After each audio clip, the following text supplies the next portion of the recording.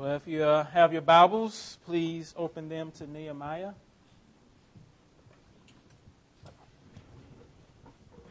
We're going to continue our study of Nehemiah.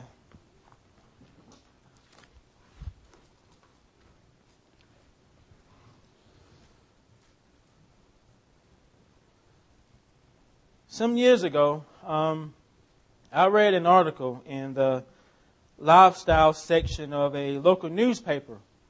It was an article about women who are now seeking prenuptial agreements with their partners before they get married. As we all know what a prenuptial agreement is.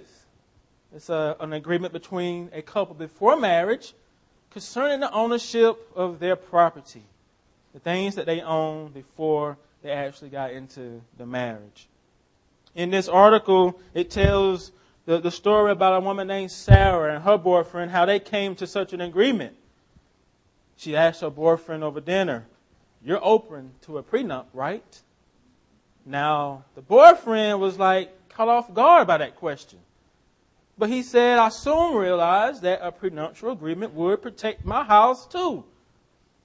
Sarah tells the reporter, "It's not that I plan to get a divorce. It's not that I plan to separate from my husband, but I have to protect myself and my daughter." A prenuptial agreement is all about self-protection for the couples who enter into them. Self-protection against what? The uncertainties of a marriage relationship working out. Because in today's world, you just never know, right? Things happen. People change. Things change. Marriages end all the time. That's the reality. Now, I'm not an advocate for prenuptial agreements. I'm not going to ever tell a person to get into one. But people do. And they get in them because they feel like they got to protect themselves. It's their safety net. Just in case safety net. If the marriage doesn't work out, there's something that'll catch me when all things fall apart. You see, we can never escape the uncertainties in our human relationships. You do realize that, right? There are always going to be uncertainties. None of us can say without 100% of a doubt that, yes, my marriage is going to work out. It's going to work out. I honestly can say that with 100% certainty. Can we really? We work at it. We pray about it. We hope that it does. But as we know, things change. Situations happen. There is only one relationship in all creation that we can say with 100% certainty that it will last forever. It's a relationship where you don't even have to think about having a self-protecting prenup to serve as a safety net if it falls apart, because this relationship will not fall apart. And we all know what relationship that is. It's the one with Christ, right? The one with Jesus, right? And when you receive Him in saving faith, you are actually entering into a personal relationship with Him. And He does not ask you if you're open to a prenup when you enter into a relationship with Him. And neither do you ask Him that question. Why? Because our relationship with Him is sealed in His blood. His sacrificial blood. And because of that, it never ends in divorce. Ever. He won't let it. For Jesus Himself says in John 6, "All that the Father gives me, come to me." Not just some. All that the Father gives me, come to me. And whoever comes to me, I will never cast out. Never cast out. For I have come down from heaven, not to do my will, but the will of Him who sent me. And this is the will of Him who sent me, that I should lose nothing of all that He has given me. That I should lose none of them that He has given me, but raise it up on the last day. For this is the will of my Father, that whoever looks on the Son and believes in Him shall have eternal life. And I will raise him up on the last day. That's why I won't end in a divorce. Because of Jesus. And this relationship that we have with Christ, if you know Him, it's a covenant relationship. A covenant relationship sealed in His blood. And this covenant relationship has its roots in the covenant relationship between Yahweh and the people of Israel. There's a connection. And it's this covenant relationship that Nehemiah prays about in his prayer to the Lord God of heaven. Remember, it's 4 months of him praying to God before he meets with the king. 4 months of him crying out. And when you read this prayer that I'm going to read, when you look at it, you can see that Nehemiah had great insight into the Old Testament. He knew about the covenant relationship between God and His people. The words here can be found in Leviticus and Deuteronomy. You can see those books through this prayer. And so, if you have your Bibles, open them to Nehemiah chapter 1, beginning in verse 5. I said to the Lord God of heaven, the great and awesome God, who keeps covenant and steadfast love with those who love Him and keep His commandments. Let your ear be attentive, your eyes open, to hear the prayer of your servant, that I now pray before you night and day for the people of Israel, your servants, confessing their sins which we have sinned against you. Even I and my father's house have sinned. We have acted very corruptly against you, and have not kept the commandments, the statutes, the rules that you commanded your servant Moses. Remember the word you commanded your servant Moses, saying, if you are unfaithful, I will scatter you among the peoples. But if you return to me and keep my commandments and do them, though you are dispersed under the farthest skies, I will gather them from there and bring them to the place I have chosen to make my name dwell. They are your servants, your people, whom you have redeemed by your great power and by your strong hand. Amen. Please pray with me. Lord, as we come to the preaching of your word, I pray that your Spirit, Father, will come, and He will come and work in our hearts and take what is preached and apply it to our hearts and our lives. He is the one, Lord, who helps us to understand Scripture. We don't do it apart from Him. He has a vital role in our life. And so I pray Him down. I pray Him to move. I pray Him to bring glory to your name, Father, that your word would meet us where we are. And all of us will hear the things that we need to hear so that we can be encouraged, so that we will be strengthened, so that we may even be convicted, so that we may repent. So wherever we are, whatever we're dealing with, let your word meet us there this morning. In Christ's name I pray. Amen. Covenant relationship. This is what Nehemiah prays about. And off the bat, this covenant relationship, there are no prenuptials in the covenant relationship. So go ahead and take that off the table. The covenant relationship does have three things. There are covenant responsibilities, covenant consequences, and covenant promises in the covenant relationship. So the first thing we want to look at are the covenant responsibilities. This is seen in Nehemiah's prayer. He says, I said to the Lord God of heaven, the great and awesome God, who keeps covenant and steadfast love with those who love Him and keep His commandments. Let your ear be attentive, your eyes open to hear the prayer of your servant that I pray before you night and day for the people of Israel. Nehemiah is beseeching the Lord. It's like he's saying, I beseech thee, Yahweh of heaven. And when you beseech something, you have a strong urgency. You do it with passion. He's like, I need an answer, Lord. This is Nehemiah displaying passion because he just learned about what the conditions that his people are living in. Horrible conditions. The city's broken down. The people are in great trouble and shame. And he says, I beseech thee, Yahweh of heaven, great and awesome God. Yahweh acknowledges the fact that Yahweh is the God of heaven. We talked about that phrase last week. He is the one who is controlling all things, sovereignly controlling all things. And here Nehemiah offers praises to him. Great, awesome Yahweh. Awesome here is awe-inspiring. It's fearful. It's like reverence for God. Praising God for His character. For who He is. Not always for what He does, but who He is as God. So what is Nehemiah petitioning the Lord for? He says in verse 6, let your ear be attentive, your eyes open, to hear the prayer of your servant that I now pray before you night and day for the people of Israel, your servants. He wants to be heard. This is what he's beseeching the Lord for.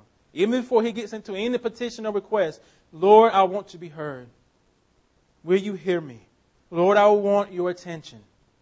Let your ear be attentive, your eyes open to hear your servant as he intercedes for the people. Remember, he's praying this prayer for several months, y'all. Several months he's beseeching the Lord for this. Waiting on the Lord to make a way, to move. This shows dependency. Dependency on Him. Not just His gifts, not just what He can do, but he needs the Lord to make a way. This also shows humility that he has before the Lord. Acknowledging the fact that Yahweh is the one that has the power to get things done. Because as I preached a couple of weeks ago, remember, Nehemiah could not just quit his job and go to Jerusalem. He didn't have that type of job. The king had to give him permission to go. And if the king didn't grant permission for him to go, he was not going anywhere. I don't care how much he wanted to go. So that he couldn't change the king's heart. His God had to change his heart. Depending upon Yahweh to do the impossible. Because nothing's impossible with God. Right? Right. Now, in the middle of Nehemiah beseeching the Lord and petitioning the Lord, there are two phrases that speak about the covenant relationship between Yahweh and His God. You're in verse 5. The great and awesome God who keeps covenant and steadfast love with those who love Him and keep His commandments. Those two phrases are talking about covenant responsibilities for those who are in the covenant. Yahweh's responsibility, the people's responsibility. Now, these words are not talking about the conditions of entering into the covenant. They're not saying you got to do this to get into the covenant. It's saying once you're in the covenant, these are the expectations. You see the difference? It's not talking about doing things to get into the relationship. It's saying once you're in the relationship, these are your expectations. There's a difference. Once I am in the covenant with Yahweh, what does He now expect of me? That's what he's talking about. Here's how you should understand these. Yahweh, God of heaven, great and awesome God who continues preserving the covenant. Who continues steadfast love with those who continue loving Him and observing His commandments. It's the Lord's responsibility to continue to preserve the covenant. And to preserve something means you maintain it, you guard it, you keep it safe, you keep it alive, you prevent it from falling apart. That's what it means to preserve. You keep it safe from harm. And Yahweh does this with His covenant people. Preserving, keeping safe, guarding that relationship. His faithfulness. One commentator says, the Lord is fundamentally disposed to be faithful to the promises to Israel, which He began with the promise to Abraham. It's part of His character to be faithful. It's part of who He is, to remain faithful. Because if the Lord did not preserve the covenant, would the covenant stand? Would it?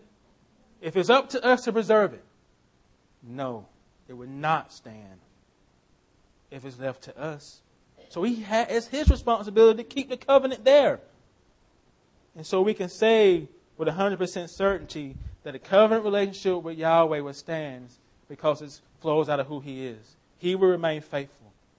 to that covenant. Then Nehemiah goes on to say that the Lord does this for those who continue to love him and observe his commandments. Now, who are the ones that will have a desire to do such a thing as to love Yahweh and to observe his word?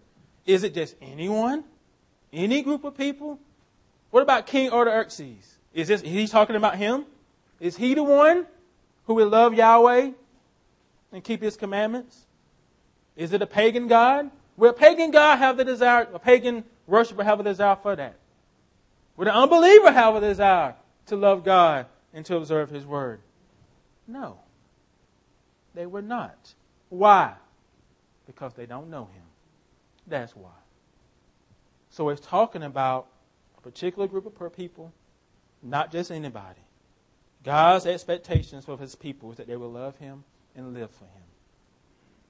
Only those who have a relationship with him will have a desire to do that. Right? Do you agree? Do you have a desire to love God and to read his word?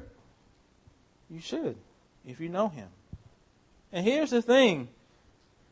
God's expectations for Israel is that they will live like the people of God, not like the pagans. That was his expectation of them. Because my name has been placed upon you, will you reflect that in the way that you live? You see, he's calling them to faithfulness because he's faithful. Remember, their faithfulness is a response to what he's already done for them. And the same is for us. God calls us to faithfulness because he's faithful. It's never vice versa. Everything we do is always a response to what he's already done. All good parents set boundaries for their kids. Every good parent. Especially when they're younger. You set their bedtime. They don't.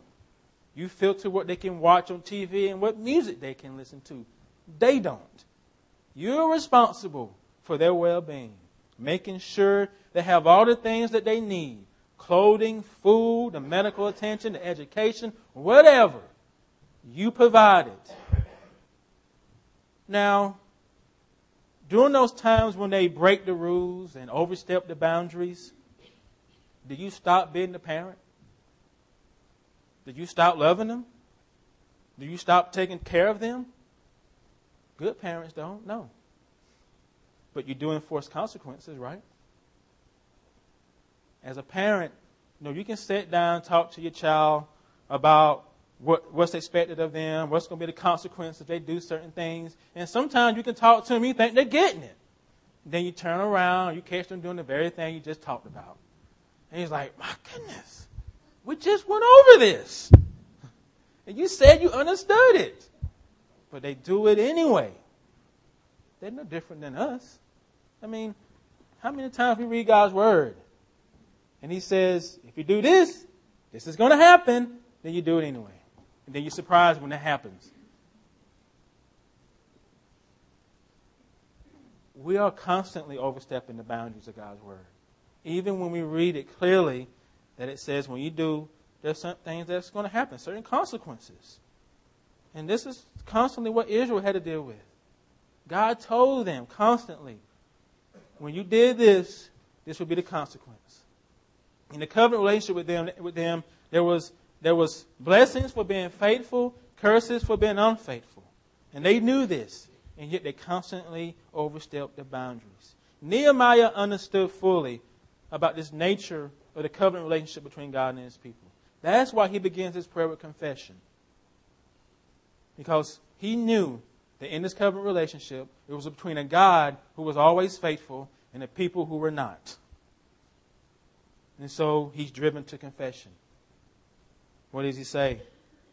Confessing the sins of the people of Israel, which we have sinned against you. Even I and my father's house have sinned. We have acted very corruptly against you, have not kept the commandments and the statutes and the rules that you have commanded your servant Moses. The covenant relationship that God has with his people is not one of equals. It's one of a God who is holy, perfect, faithful all the time, and a people who are unfaithful. And so if you think that God didn't know what he was getting into, then you don't really understand the Bible. He knew completely of what he was getting into. He tells the people in Deuteronomy, it wasn't because you were righteous and great that I chose you. You are stubborn people, but yet I love you anyway, because of the covenant I made with your forefathers. I choose to love you. And so Nehemiah is driven to confession. I confess the sins of Israel which we have sinned against you. And keep in mind, Nehemiah was not born, he not even born when the people went into exile.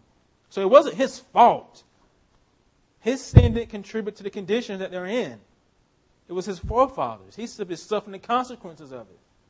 But yet, he's not bitter toward them in this prayer.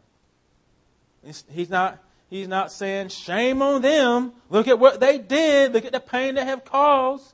No, he identifies with them here in their sin and what they did wrong. I confess the sins of Israel, which we, not they, which we have sinned. You see, he's aware of his own brokenness, of his own sins. He repents of his sins, takes responsibility for them. Even I, my Father's house, have sinned against you, Yahweh. It's like he's saying, how can I throw stones at them when I myself is not without sin in my life? How can I even pick up a stone to throw? That when I look at my heart, I have sin there as well. Lord, I'm just like them. Lord, I'm one of them, an Israelite with issues, man. That's what he's saying. That's what you see here. He can't stand there in his self-righteousness because he's just as guilty. He might not have done what they done, but he's done something. Just like us. You might not do the things your neighbor do, but you do something. Right? You fall short in some ways. What's the sin that the people committed? Nehemiah said, we have acted very corruptly against you. Have not kept the commandments, the statutes, the rules that you have commanded your servant Moses. He repents of the fact that the people have not loved God. They have not kept his word. They have not lived like the people of God should live. And so he repents. They have fallen short. And so they have suffered the consequences of the covenant because of it. Last week, we talked about Nehemiah relating to the people, his people, with compassion. And you know, by him having an awareness of his own sin and brokenness, that helps him to relate as well. Because it helps him to see that he and them are on the same level. On the same level. A friend of mine, Carl Ellis, he preached here before, he once said, you will never reach out to people that you think you're better than. Because you think they're beneath you. You're not going to scoop down to their level. You would never reach out to people that you think you're better than. Having awareness of your own sin and brokenness helps you not to go to that place of thinking that you're better. I'm not better. I'm one of them. You know what I love about the gospel? It does not discriminate. It's not prejudice. It does not show favoritism. It says you all are messed up. And the gospel is an equal opportunist when it comes to revealing sin. It reveals sin in all of us, not just some of us. It says you all are on the same level, same playing field. It's level. Everybody's messed up. Everybody has issues. Who has issues? And if you don't think you have issues, that's an issue. That's an issue. So, none of us have loved Jesus perfectly this week, nor have we perfectly followed his word. Many of us are, even now, living with the consequences of some sin in our life. But what do you do? What do you do with your consequences? What do you do with the issues in your life? You do what Nehemiah does. He let them drive him to repentance. That's what they did. They drove him to the sweetness of repentance. I usually don't read the business section in the newspaper, but last week something led me to. And I came across an article in the Huntsville Times. It was an article about a new app for the Apple's iPhone and iPad called Confession, a Roman Catholic app. And the article says this application aim is to help Roman Catholics get back into the confessional booths while they keep track of their sins, one commandment at a time. And so how the applications work, it lists out all the 10 commandments and have different questions under each commandment. And whatever sin you committed that week, you check it. You check it and you take that with you into the confessional booth. It says, one question is like, have I wished evil upon another person? Or whatever. Have I committed adultery? Or whatever. This process is called the examination of conscience that one undergoes before confession.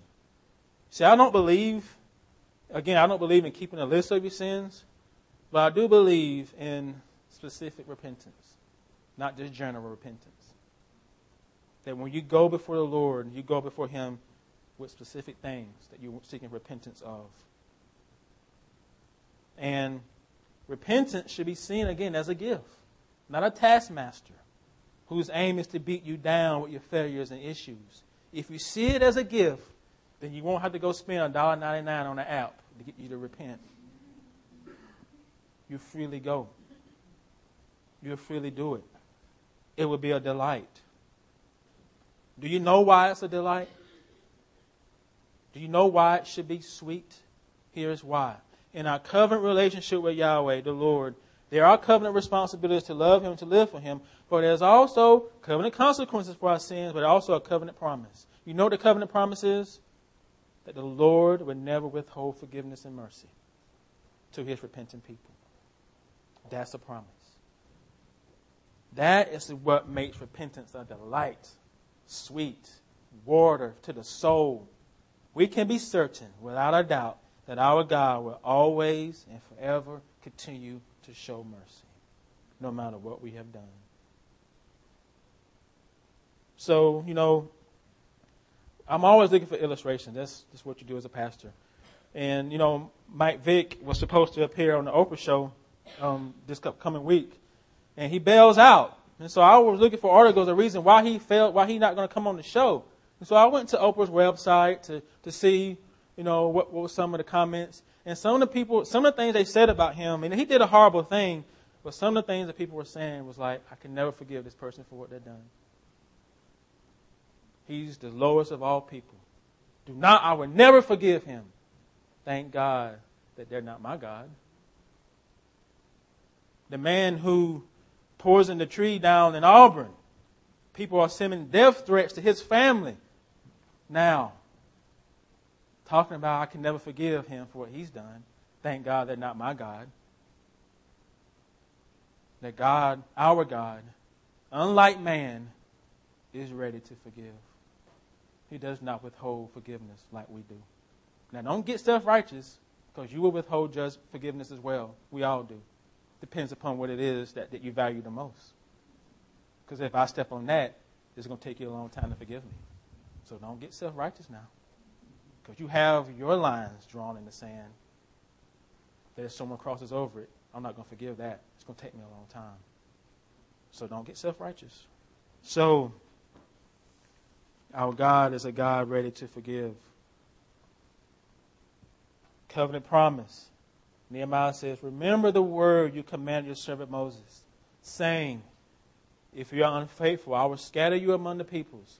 But if you return to me and keep my commandments and do them, though you are outcasts in the uttermost parts of heaven, from there I will gather you and bring you to the place that I have chosen to make my name dwell. They are your people, your servants, whom you have redeemed by your great power and by your strong hand. These words that are calling the Lord to remember what He spoke to Moses during the very early days of the Israelites as a people. We talked about some of this in Sunday school. See, after the Lord delivered them from Egypt, these are the words He spoke to them. These words came to Moses in Leviticus and Deuteronomy. You can read them there. And think about this. These words were spoken to them before they were a people, before there was a kingdom, before there was the division of the kingdom. They were nomads in the wilderness. when the Lord spoke these words to them through Moses. They were nomads, just been delivered from Egypt.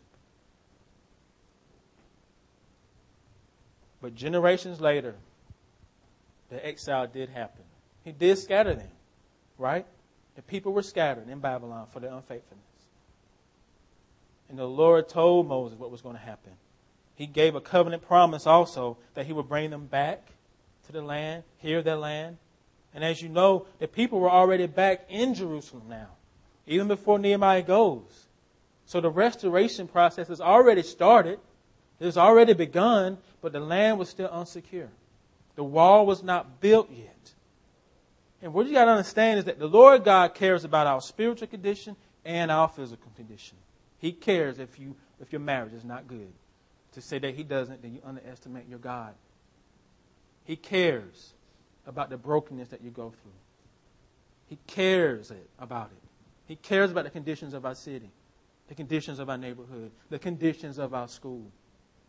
He cares about those things. And to just make everything spiritual is to make your God very, very, very small. He ain't small. And He does not live in the boxes we put Him in. We just live on the illusion that He does. He's bigger than you. You got to see that.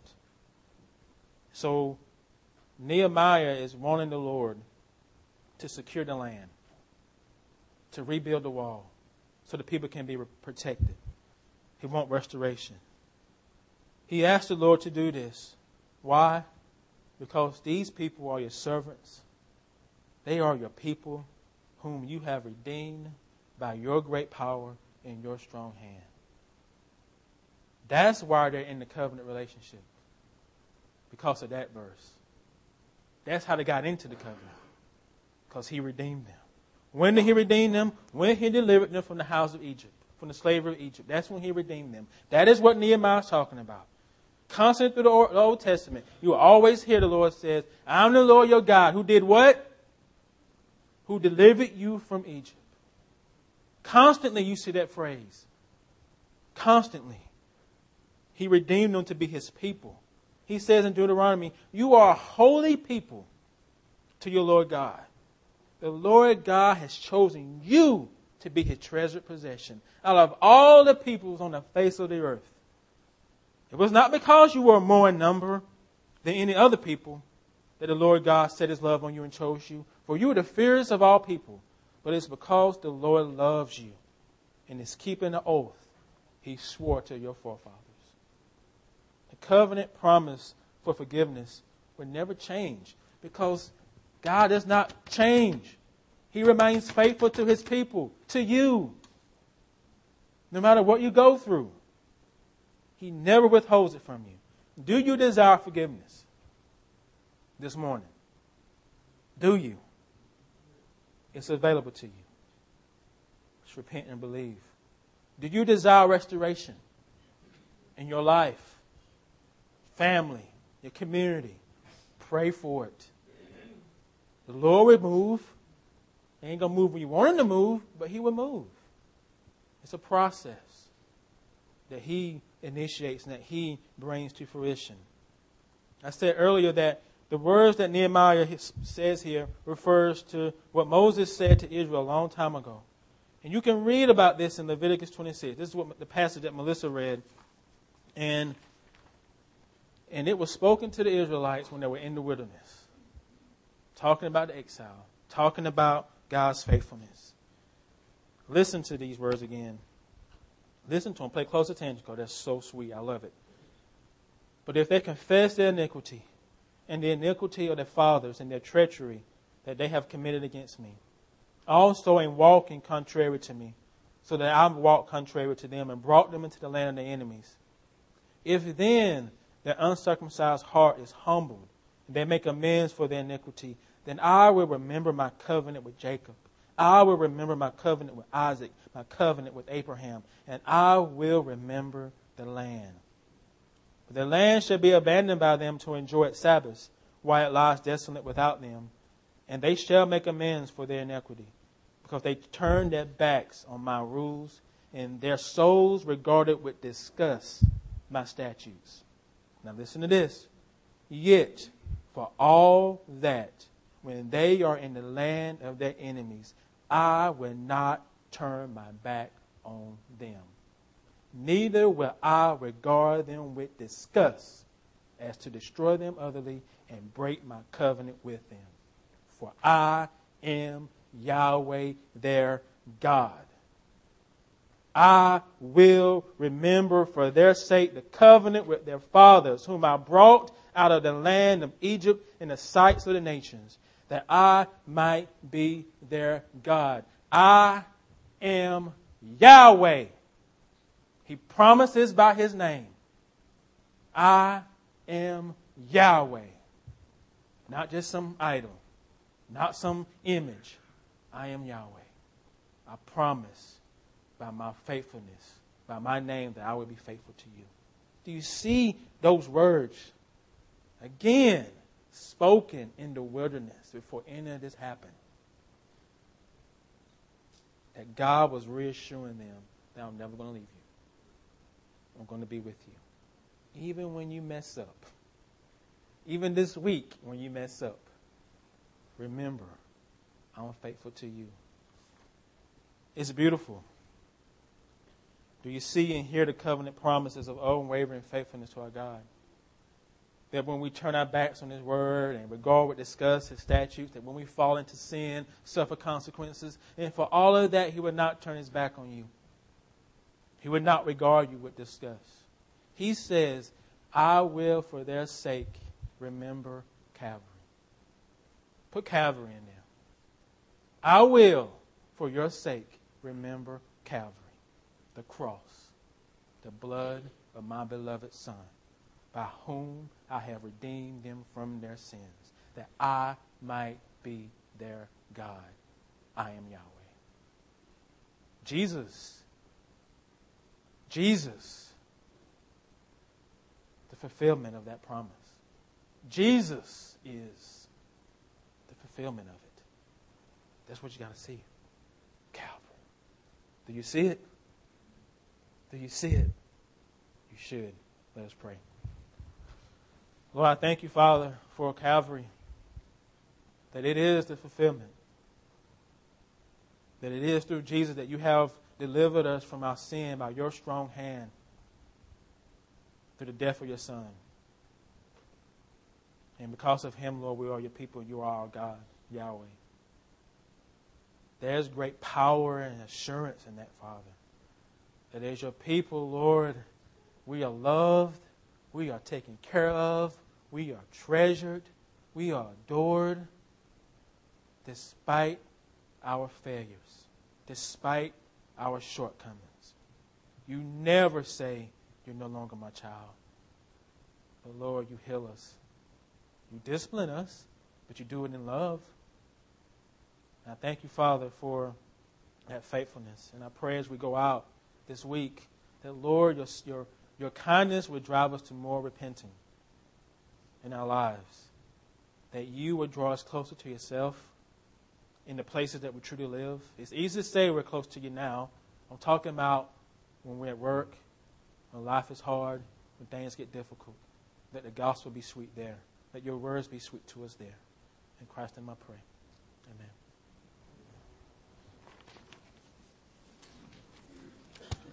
Will you please stand as we sing, I'm a Friend of God.